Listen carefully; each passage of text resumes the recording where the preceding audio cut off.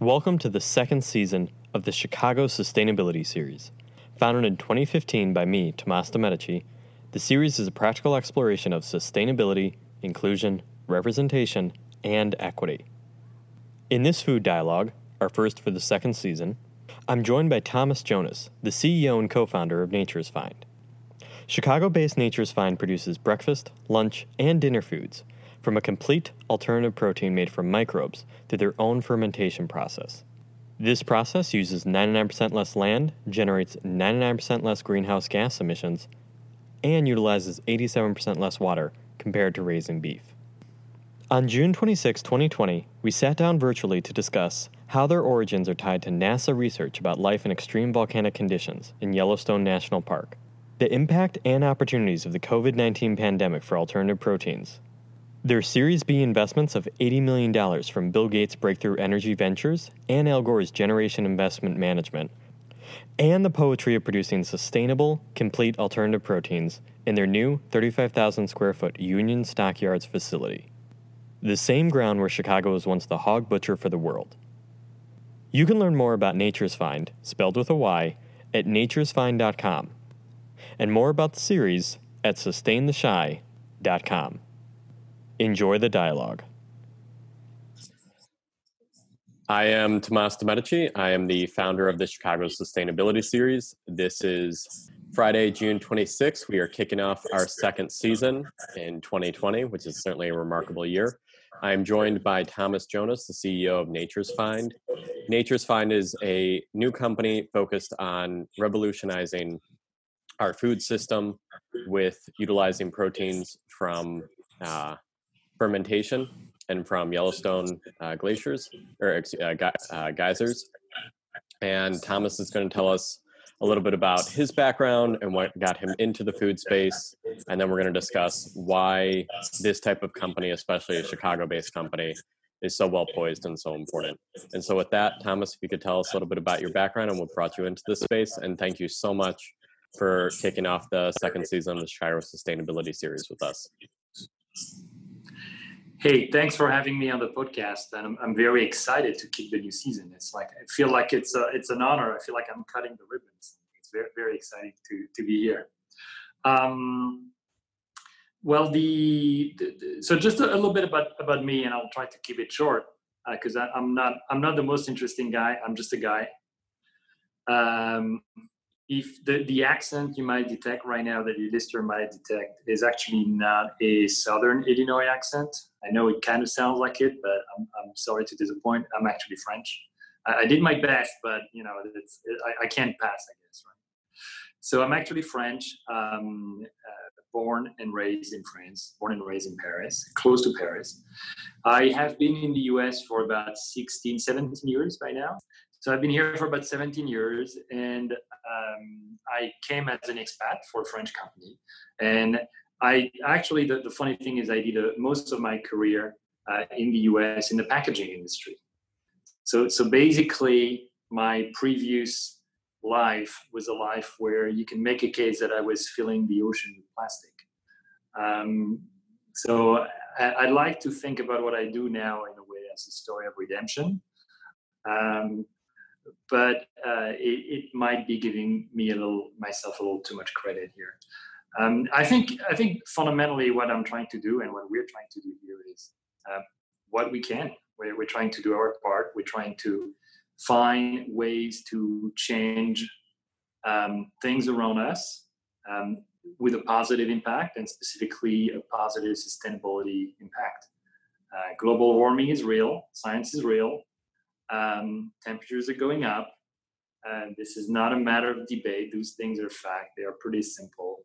And we all know and understand that our food system is a big factor in that. So what we're set up to do is to try to do our part in diminishing the footprint of our food supply in terms of negative environmental footprint. So that's what we're trying to do. We're trying to help resolve that. And we're trying to do that in a way that, solve as many of the challenges that we're facing today, whether they're social, whether they are technology, but having in mind, of course, that we're talking about food, and food has to be good. So one of the parameter that plays in the equation here is that it has to taste good. It has to be good food. So that's what I do in a nutshell. And there's a couple things you touched upon there. It's the intersectionality there, and I want to also remind folks that you've also served as an officer in the French Air Force, and you mentioned one of the things I really appreciate, that aside from the service, but the folks who are coming together to work on climate change solutions, whether that is in the environmental advocacy space, whether it's in the nonprofit space, the private sector, food, energy, etc. So many folks are coming from another space. Personally, before I previously worked in renewable energy development, particularly in early stage solar project development, and our director of operations used to do oil sand development in Canada.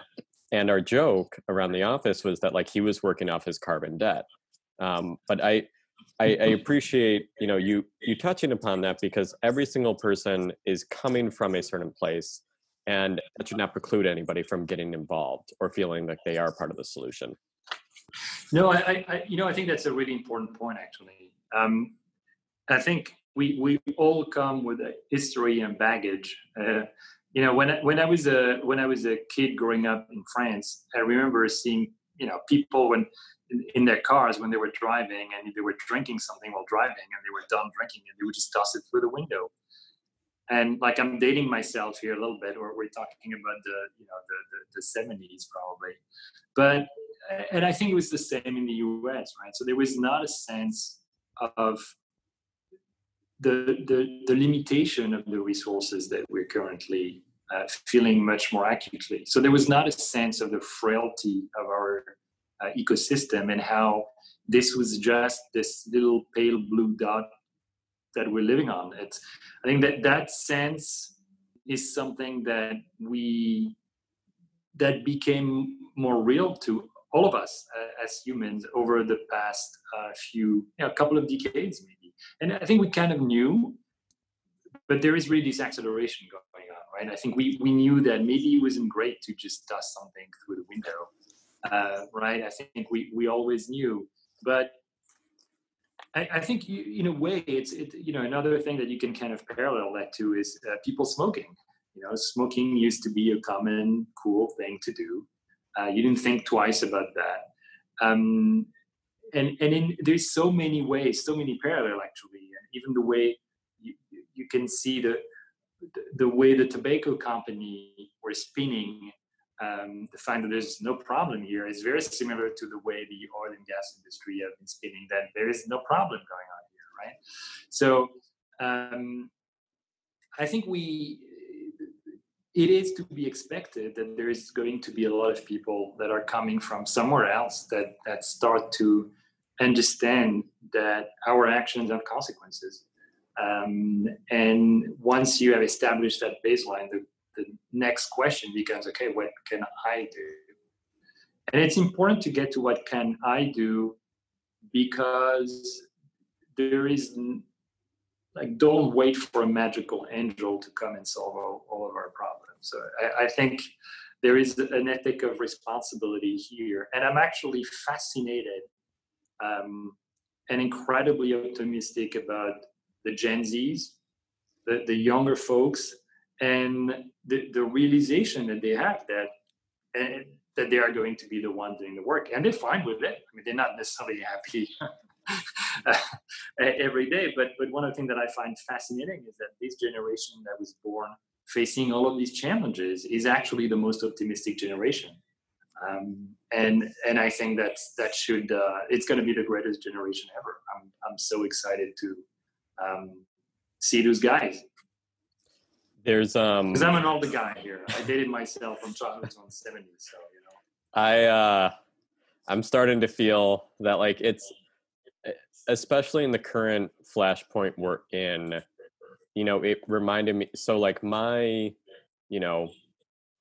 awareness of global issues and where does this stuff all start and where can I try to contribute to a better solution.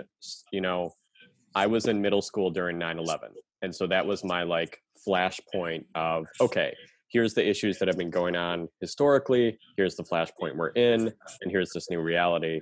And so now to see the flashpoints that we're experiencing right now, it's really remarkable to see how this new generation is handled. I'm going to do a very goofy example. You know, I'll sometimes like be on TikTok, and you know there'll be goofy videos, and it's predominantly Gen Z, but like just integrated in this very like dada goofy format are like I don't want to say children, but like young teenagers, like teaching people about like intersectional racism, about immigration rights, about climate change, about what have you. And it's so remarkable to see how fast attitudes can change generationally when you have such a rapid mode of you know information transmission. And so anyway, it's I'm glad that we share this optimism in the new generation. I want to come back to Nature's Fine because again, it also is about creating a better world right now and then for the future. So you all are using 99% less land, 87% less water than standard beef production. Can you talk a little bit more about what the phi, I believe, protein is, and what that's actually going to be like when it's something I can take out of my freezer? Because I know you all are going to commercialization, and then I want to talk about what happened in March from there. So what the hell is this thing, phi, right? It's that we're going to be launching soon. It's a new protein. It's a new to the world protein. It is not an animal protein. It is not a plant-based protein. Right? It's neither nor. So let me backtrack a little bit and to give some context here. So the company really started from a research project for NASA. And the goal of the research was to try to figure if NASA was going to send a probe to a moon of Saturn or to Mars or to some distant asteroid out there, what would be the envelope of conditions in which it would make sense to look for life, right? So think about it. You want to go and check for life at the bottom of the methane lakes on Titan, or you want to go and check in the geysers of Enceladus that are shooting thousands of miles into space, or Jupiter. I mean, we have a sense of how life is organized on this planet, but fundamentally what we have is a data point of one. We know life on planet Earth. So far, we haven't seen it anywhere else. We don't know how it could be organized, how it could be structured, in which environment it could live.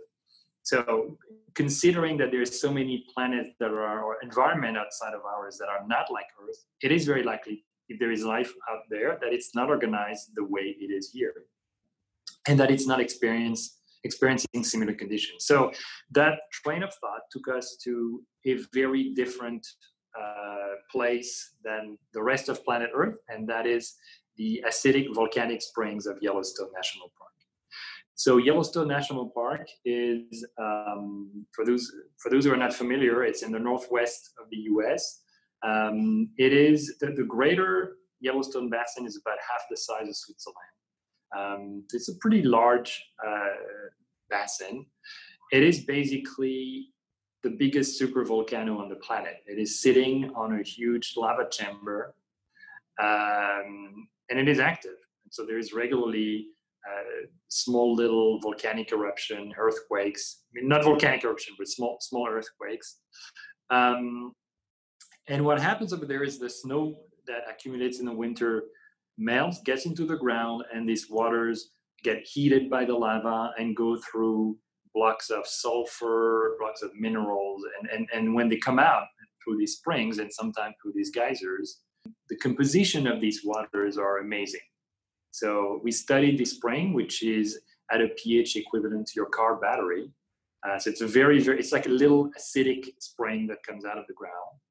And pretty much anything that would fall in it would die, because it's an extraordinarily harsh environment for us.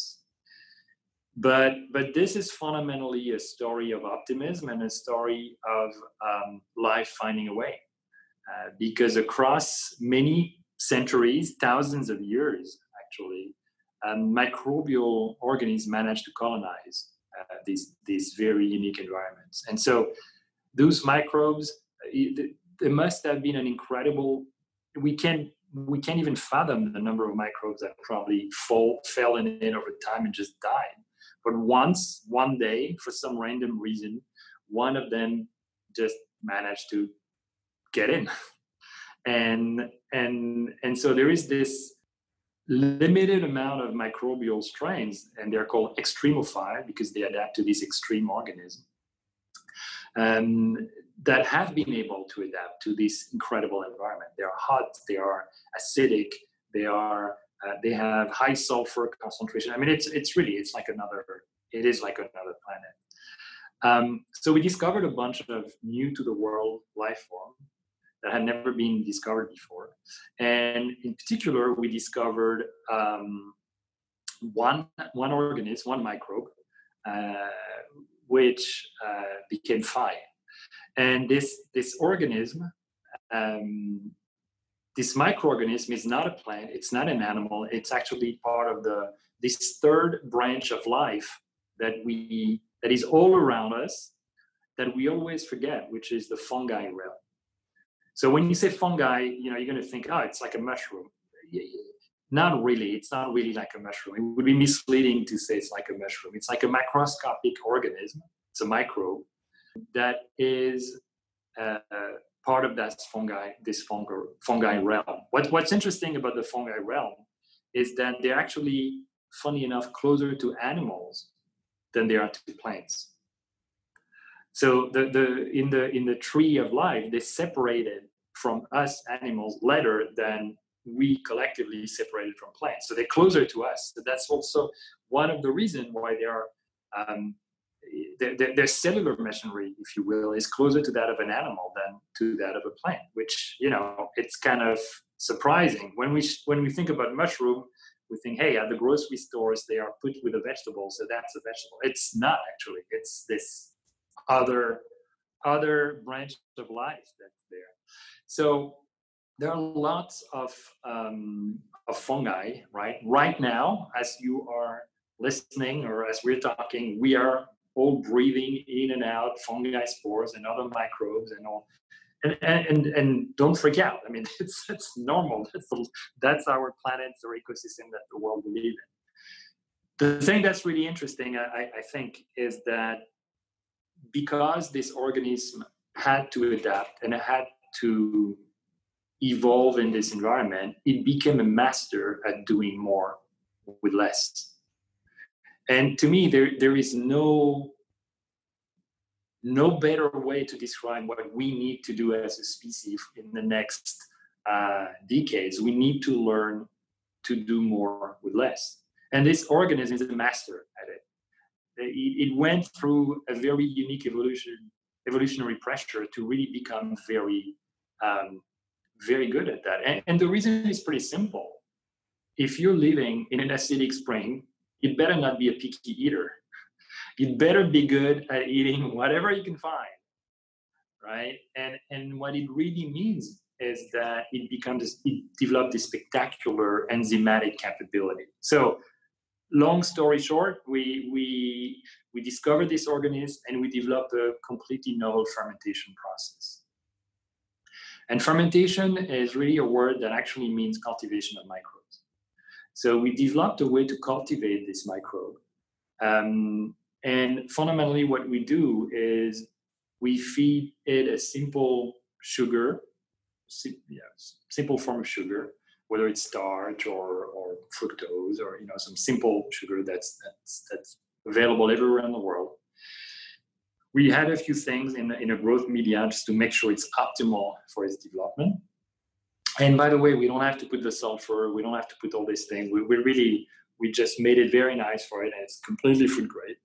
And then it grows. We grow it, we cultivate it the same way you would grow carrots or raise cows in a way. But we do that in a tray, in a very simple tray-based system. There's a lot that we had to invent because there is no book out there that tells you how to cultivate an unknown extremophile, acidophile organism. So it took us a few years.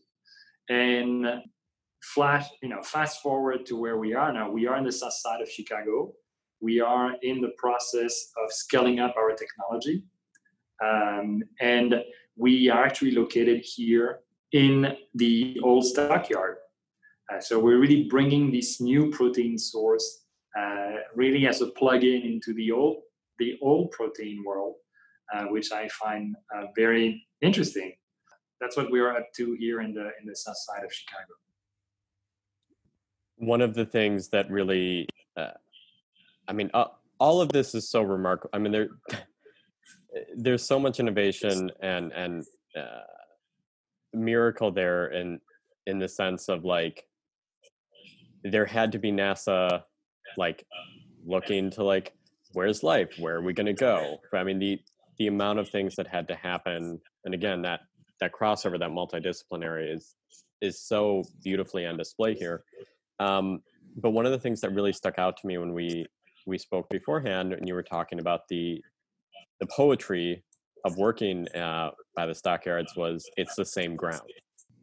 And that is, it's literally the same ground, the same space. We're sharing, we are literally located here in the very same space where a few decades ago stood a building, a different building, where about 300,000 pigs were stored on a daily basis before being processed.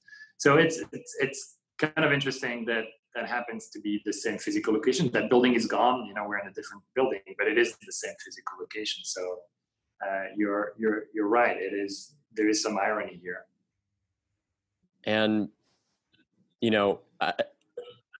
around March, you all had the really nice press release that you had just raised $80 million. You were in construction on a 35,000 square foot new facility, but that was also March 2020. And I would appreciate if you could speak to how the pandemic either impacted or some internal thinking, or how you all responded to it, and also how at a time when our own standard meat production and harvesting is changing and is being challenged, maybe where you see the importance of additional revolutionary protein sources that are also better for the environment. But yeah, I really appreciate your perspective on that tiny question. Yeah, so the past few months have been, of course, for everyone, quite an interesting time, to say the least. For us, and you mentioned the timing. I mean, we had a great event schedule, right there in March, where we were going to have our pilot plant ribbon cutting ceremony with the mayor of Chicago and the governor of Illinois. So we were very excited. And of course, the week before I canceled everything. And then we all, that's when the epidemic started. As a matter of fact, we closed our second round of funding the very day the stock market crashed for the first time. So it kind of felt, as being on a money-raising journey is always an adventure, but this one really felt like in the old Indiana Jones movie, when he snatches the statuette and he runs and there's the boulder running, in his back, and he just dodges and gets out before getting crushed by the boulder. That's how the fundraising kind of felt. But this being said, and we had some challenges that everyone experienced around the closing, logistics, safety for everyone, of course. But what has been absolutely fascinating, I think, was to see how in this sector in which we work, just like as in so many sectors and so many side of our society, COVID is the great accelerator. Trends which were there before suddenly are just accelerating, and we are thrown 10 years in the future. And I think it is true in so many aspects of what we've been seeing over the past few months, and what we will continue to see, I'm convinced, as this thing subsides. But one of the very interesting thing that happened during COVID is the explosion of alternative protein. Across the world, alternative protein have surged very, very significantly, doubling, tripling in volume. And it's not purely, by the way, linked to some of the challenges that the meat supply experience. I mean, of course, when it takes a presidential order to keep a meat factory open, you can worry. And I think we've all seen the news how in so many countries across the world, plant factories, meat factories turn out to be big COVID hotspots. And it's really because of the working conditions there. There is no question. So there's been that impact of the meat supply being challenged, but there's also been some additional health concern on the part of consumers that really tend to make them think twice about consuming more meat for all the reasons that we already know. So I think with all that in mind, that really drove an increase in demand, which I think will be lasting. I have no doubt on this. And just as a kind of illustration of that, we've been tracking consumer sentiment on what we do. And what I mean by that is we did this work with Nielsen a few months ago, where we basically describe to consumer what we're doing, and we say, hey, we found this microbe, it's a fungi, we found it in a volcanic spring in Yellowstone, we're making food out of it, are you interested in trying? And before COVID, we were at about 53% of people who say, yeah, I want to try. 53% is actually a surprisingly high number. You know, think about it, 53% of people agreeing on anything is a pretty high number. Oh, that'd be amazing on anything. But and frankly, thinking that you're asking people if they're ready to eat microbes, that is even more surprising. But what is even more fascinating is we redid this exercise about a month ago, so pretty deep into the COVID epidemic, and that sentiment rose from 53% to 66%. So 2/3 of the population, and that's general population, wow, in the US, are basically saying, yeah, I'm interested in trying. Sounds cool. But if you think about it, think about kombucha, right? You can stop into any gas station anywhere in the US and find kombucha. And these things was just not on anybody's radar before. So I think our food habits are much more flexible than we think they are. And we've seen again and again new things come. Think about anything from coconut water to, of course, plant-based burger to kombucha these things, chia seeds, and and we can go on and on and on. And these things continuously come into our food chain and find a place. So to get back to your question, so the past few months have been, of course, somewhat challenging for us in terms of organizing the scale up of our technology, but it's not very much actually, because we might be a little bit late, but not that much. But fundamentally, the market is becoming more and more interested in what we're doing, and so that is fundamentally exciting. And I think those are deep trends. I don't think those are just flash in the pan.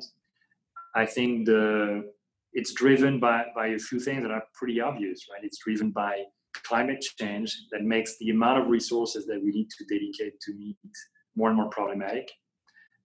It's driven by the need in the coming decades to feed an exploding population. So the 10 billion are just around the corner. It's going to happen very, very fast. And we just don't have the resources to feed everyone. I'm sure everyone is familiar with these numbers. the amount of water, the amount of land dedicated to the animal protein chain is phenomenal. And if it's already breaking the bank at 8 billion people, you can imagine what it's going to do at 10, 11. So that's why having a way to produce protein in a glorified warehouse in the south side of Chicago is interesting. And as you mentioned, using a fraction of the land, using a fraction of the water, using a fraction of the resources, that's what we are striving to do here. Again, I'm gonna wear out this word remarkable and just revolutionary. Everything you're describing, there's two immediate questions come to mind, and I think you're touching upon both of these. One is, as the head of this ship, and I know you have this remarkable team that makes all of this possible, and you also have, you alluded to it, like there has been support within the state, from a market and kind of policy environment. But what is it like to be leading this ship during such a flashpoint time, but also building the track as you're driving, to mix a couple metaphors?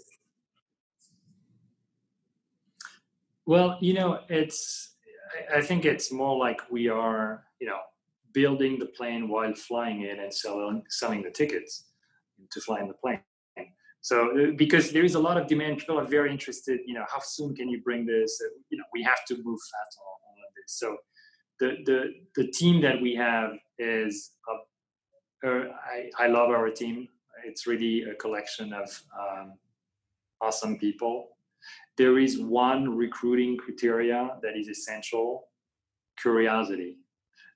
The number one criteria for hiring whatever function is curiosity. So it's a bunch of very curious people coming from everywhere, of all creeds, race, religion, whatever, but animated by the same goals and aspirations here.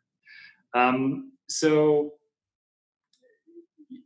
as we move forward, I think that, and let me answer your question about Illinois and Chicago and policies in a little bit of a broader sense, because I don't think it's necessarily specifically a local thing to think about. First of all, I think there's a few things that I think we need to keep in mind. First, the first thing is, in the coming decades, the majority of population will be in cities, right? So having policies that take that into account and that do not necessarily assume that food has to come from, that actually have to, having policies that can factor in the fact that you can grow food in cities and it should actually encourage that, I think would make sense. And so that's important for a place like Chicago to keep in mind. I mean, Chicago could be, what we're trying to do here is put Chicago back on the map on the protein production, right? The second thing is the sort of opposition between this new and this old, we being the new agriculture and this other classic agriculture being the old agriculture. I don't see it like that at all. I see it as a continuum and an evolution of technology, right? Mm-hmm, mm-hmm. What is phenomenal about agriculture, is that it is fundamentally the same technology that we've been using for 11,000 years. The changes have been very incremental and very limited, but basically we're still relying on a handful of plants and a handful of animals that we started to domesticate about 11,000 years ago. If you can make a mental list of the number of animals and the number of plants, it's ridiculously small if you think about it. I think there is less than 10 plants that account for something like 60% of the calories that we eat worldwide. And there are millions of species out there, right? So we have this technology that has been focused on a very limited amount of strains, and we're cultivating very much in the same manner. What we are proposing here is to add to this list a completely forgotten group that we couldn't see before, that we kind of have been using without really knowing it, which are microbes. There are millions of them. There are billions of them, as a matter of fact. They are very, very, very efficient. Why don't we domesticate some of them and use them for what they can provide? So that is fundamentally why we call the company Nature's Fine. What we're doing here is using something we found in nature. This is not a genetically engineered product, something we found in nature. We had to look in a different place. We had to think a little bit differently. But that's what you have to do if you want to bring some innovation, right? But fundamentally, we believe that nature has the answer to a question that we can barely formulate in many cases. And that's why we call the company Nature's Fine. And so it's fine with a Y. And it's really because the organism is a fusarium, and it's the fusarium from Yellowstone, and hence the Y from Yellowstone. So it was a little bit of a kind of a distant reference for, and hence the name. You can put the poetry in a lot of areas. That's right.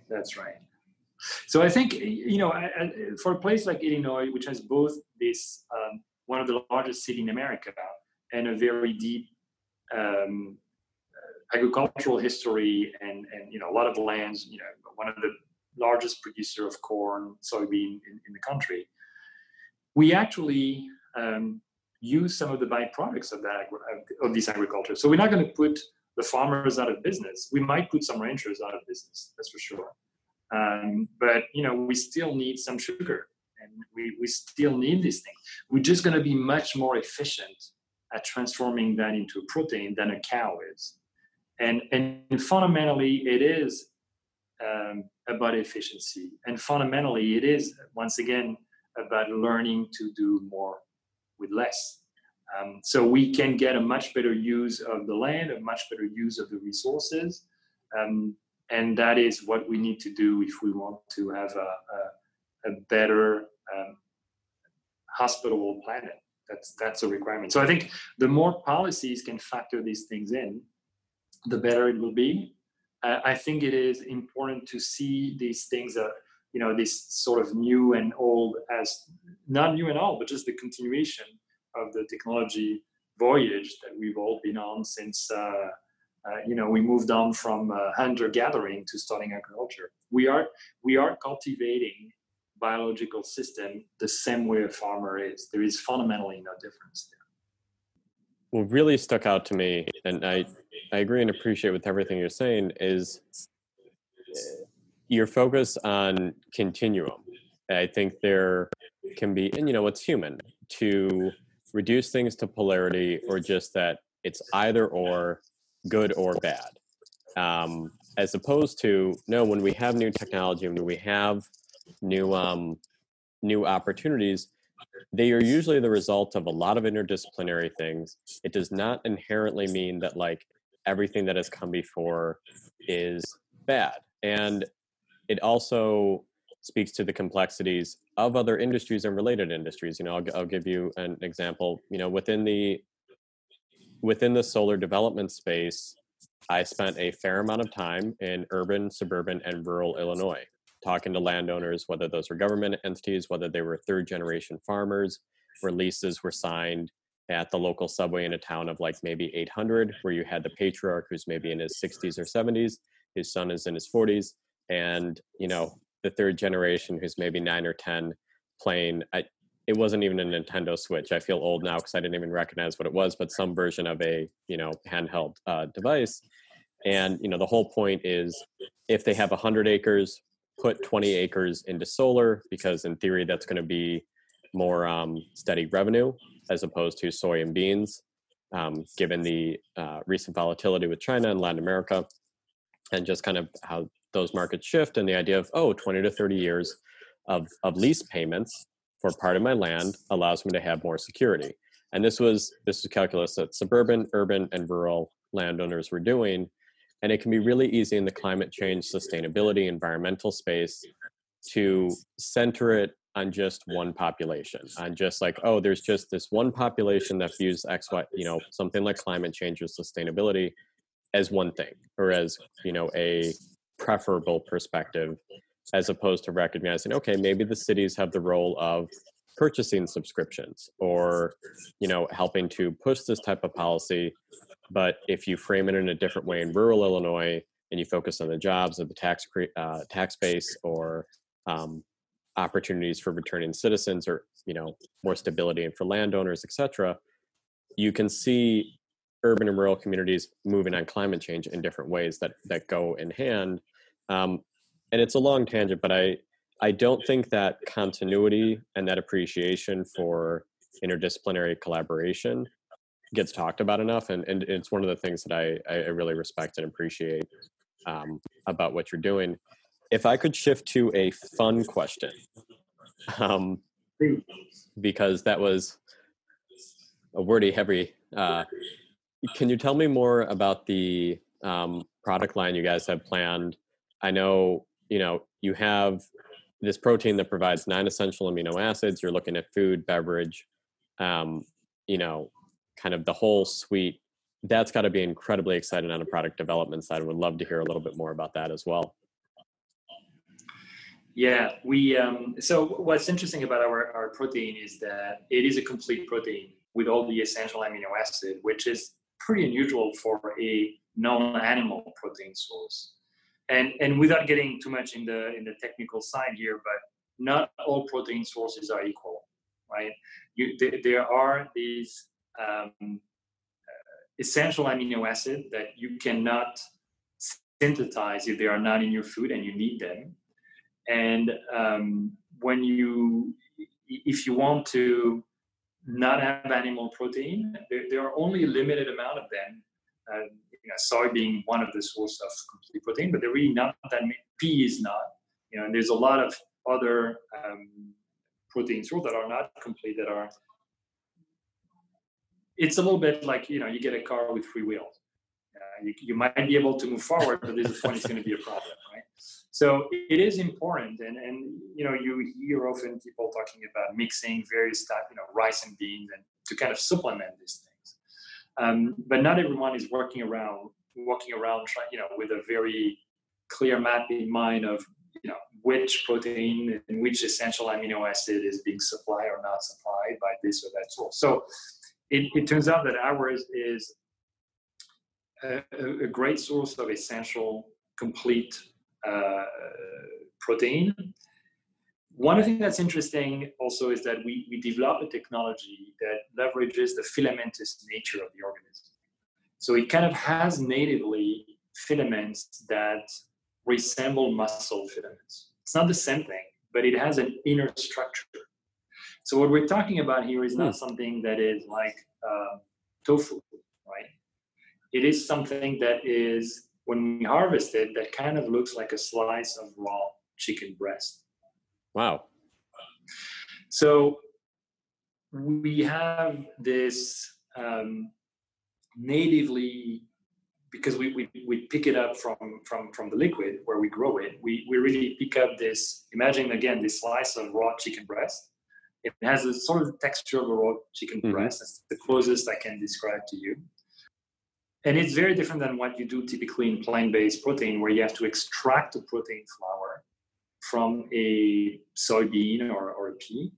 And once you have this protein flour, you have to process it to create a texture, and then you have to process the water back in. We don't have to do any of these things. We natively harvest this texture and moist protein. And then once we have it, we can form it and flavor it in a way that enables us to address meat alternative as well as dairy alternative. So that's wonderful. if you think about it, it's not that different than what you do with a cow. You can eat the cow, or you can drink the milk, or you can make yogurt, right? There's no reason. I mean, it sounds surprising that we can do both of these things, but actually, it makes a lot of sense. And when these changes, making it, like if we want to make a strawberry yogurt, we do a second fermentation with the lactic bifidus kind of organism, and we put strawberry in it, and it tastes like a strawberry yogurt. It's just like you would with milk. And of course, we can also make meat alternative. So those things are what we had to do to be able to achieve these things. Is of course, a lot of R&D work. It took us a lot of time because, again, there is no book out there that tells you how to invent that. So you have to invent. You have to ask a lot of questions. You have to try again and again and again. And one of the attributes that we needed to achieve was a fair, neutral taste initially. So it sounds boring to have a neutral taste. Actually, it's not. And protein has a neutral taste. No, I was just going to say, if you take a piece of chicken breast and you just put it in the microwave, no salt, nothing, you'll see it basically has no taste, right? So the taste is coming from the combination of fat, from the combination of spices, from the treatment of the thermal treatment of all of these things together. All of these things contribute to taste, but protein has to be bland, right? So developing, think about it, finding if a fungal, a fungi, a microbial fungi in the wild, then finding a way to cultivate it, and then finding a way to cultivate it in a way that it has no much taste. All of these seem simple. Believe me, they're not. There was a lot of work to get there. But that enabled us to go through all of these formats, food format. And our goal is really to be able to provide you with a product that based on FI is better for you protein and better for the planet protein at pretty much any one of your eating occasion. So you want something for breakfast, we can be there. You want something for snack, we can have something for you. You want something for lunch, you want a soup, we can be in all of these formats. So I'm not going to tell you exactly what we're going to start with because I want to surprise you a little bit. I don't want to spoil the surprise. But hopefully you'll see that pretty soon. Actually, I think we're planning on launching early next year. So it's coming pretty fast. That's wonderful, and I apologize for interrupting. I grew up cooking. I probably started cooking around 8, 9, 10, and so when you're describing like finding that neutrality, so you can take that protein and turn it into a snack, or you can turn it into something like to create like dairy type products, or like a meat or a chicken. That's incredibly fascinating to me. And what was going through my head is like, oh, okay, I could cook this, with, if I'm making a fried rice, a stir fry, I potentially could use this like in place or in addition to like a protein powder or like a protein shake, like as the base. Like these are the kind of things, and it really lends to that creativity. And it also speaks to when we are, as a whole, exploring new technologies, particularly around food. Not only is this better for the planet, not only does it create opportunities in places that maybe had seen a dip in economic activity, but this is also really fun and exciting and lends itself to creativity. And so absolutely, food is something that people enjoy, and it's something that we share, and it's something that's infused with cultures and habit, and so it's exciting for us to be part of that new food, right? And we want to bring similar sort of I'm looking forward 100 years from now, kids would say, when I was young and my mother was cooking the pie, that would be great. There's so much about this that can capture the imagination. You all are in the rare class of few Chicago companies that have raised over $100 million in funding. And it's, you don't need me to say this, but even in the interactions we've had, it's amazingly apparent why. Are you able to share, maybe an anecdote or two about what it is when you're going for funding and you have to present this in the very, like straightforward, this is how this makes sense on a business case and it strikes the moment, etc. What is it? Have you found trends about where that light bulb turns in, especially for these folks who are hearing 7 revolutionary pitches a day? Like what is it that really turns on the light bulb? So I think, everybody has probably different strategy depending on what they're trying to do. So we raised capital twice. We did the first round of funding, and we just, as we discussed earlier, we completed our second round of funding. The second round of funding was led by 2 groups that we're very, very excited to have around the table, and one of them is Breakthrough Energy Venture, which is one of Bill Gates' investment vehicle. It's not just Bill Gates, it's Bill Gates started this fund, and he had a bunch of like-minded billionaires who chip in. It's a $1 billion fund. Mm-hmm. And it's Bill Gates, it's Jeff Bezos, it's Jack Ma, it's basically people who dedicated money to support mm-hmm. companies who have technology that can impact positively climate change.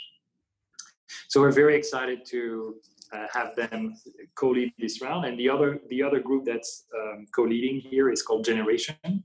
Mm-hmm. And Generation is a very large fund. It's actually, it was co-created and shared by Al Gore. So it's, again, having Bill Gates and Al Gore kind of as a co-leader here. Absolutely. It's very exciting for us, and it's exciting that they are excited. Right? These mm-hmm. guys see everything, and the fact that they're excited about our technology enough to fund us is, it's a great. It's exciting for us, exciting for our team. It's great. We're very psyched about that. So we also have a local investor who is ADM, Archer Daniel Midlands, and mm-hmm. we have a French.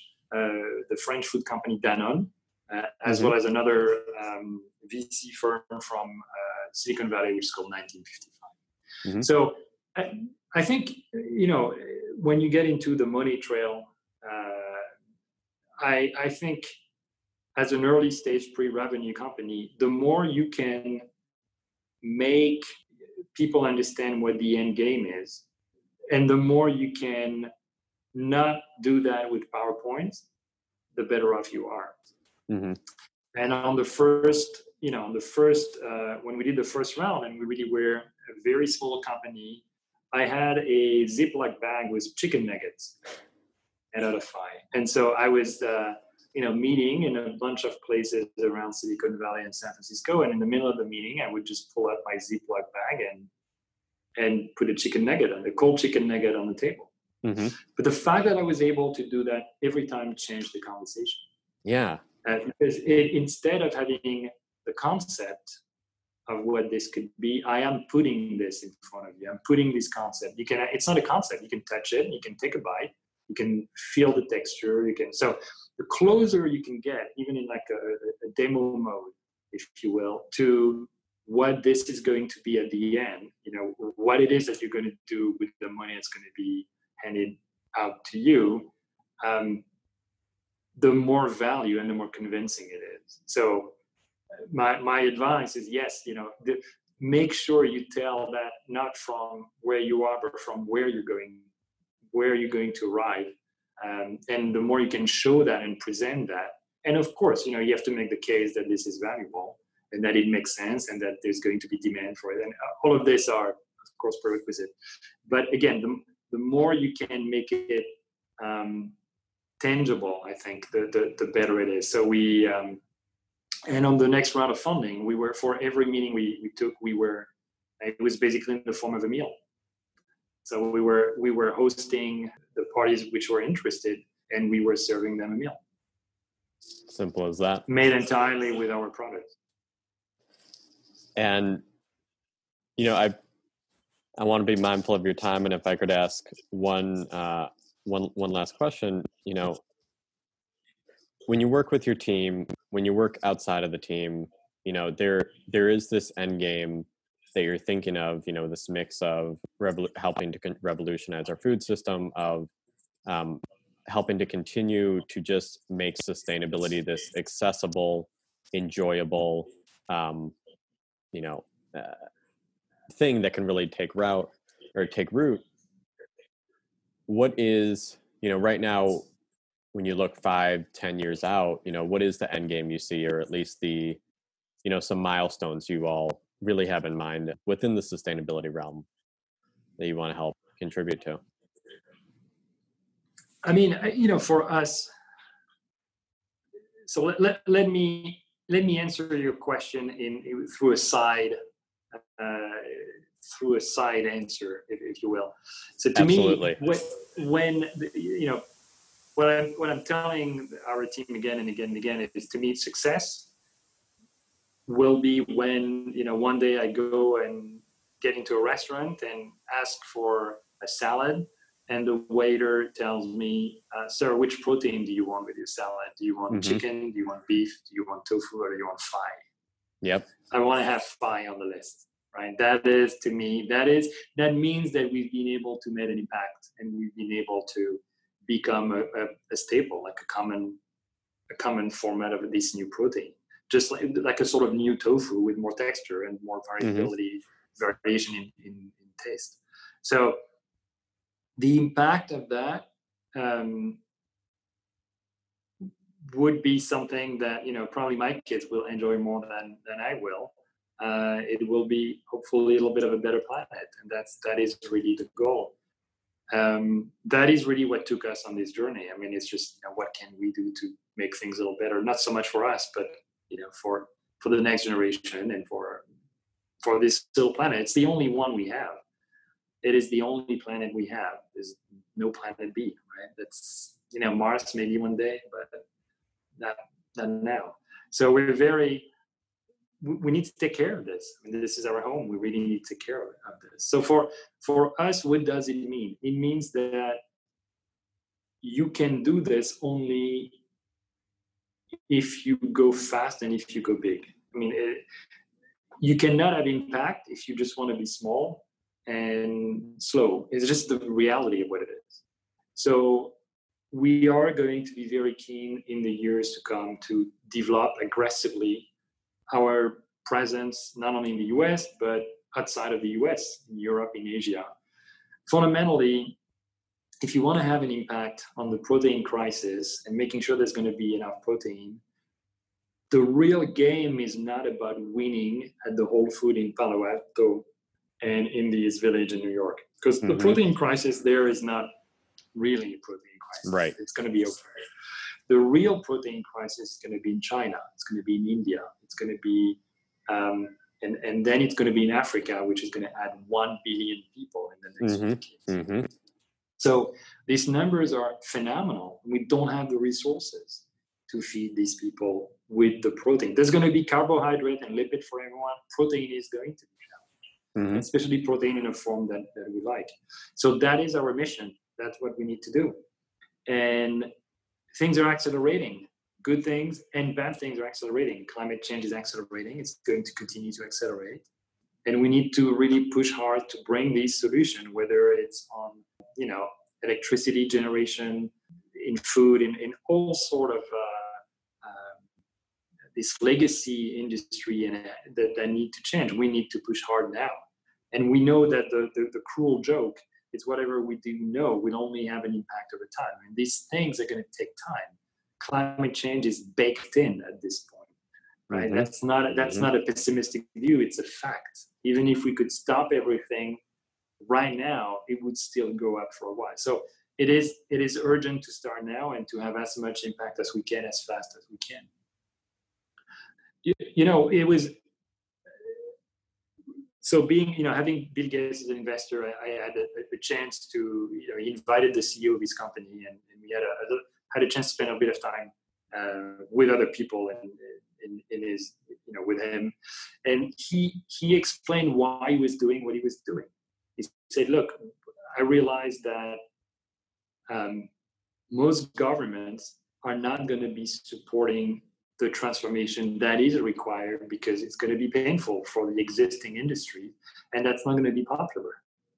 So we, the billionaire, they're not running for office, right? So Nope. he said, we must support this technology and we must help accelerate this change. It's kind of funny to see all these things about, on the Twitters or on the internet sphere about Bill Gates being this bad guy or trying to make more money. I honestly think Bill Gates doesn't give a damn about making one additional dollar. He's actually giving most of it away. He doesn't have anything to prove to anybody. He's really pretty much past that stage. And it is really a mission. I think he really belongs to this category of people who say, like, we need to do something now. And that's why he's doing, in many ways, what you would argue some governmental funding would help and it would be necessary to promote. But it's not there to the degree that it should be there. That's the reality. We're in college, I studied China and the rise of kind of the resurgence of what I'm going to call the city-state almost. These boomtown or mega city regions and how they're playing different roles, going through different channels that have global consequences, either around meeting their own food demand. China needs to meet a food demand.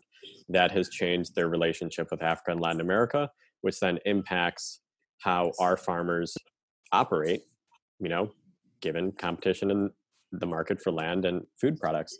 And I think, what you're saying is absolutely correct. We're seeing this class of billionaires also acting on a global stage to leverage resources, in some of these instances, who recognize what you're discussing, that need for like urgency and stewardship on things, and saying, whether it's looking at the 2030 or the 2050 metrics, like climate change is baked in, we need to move. Where are areas where we can move? Okay, food, agriculture, that is an area where we can have this impact.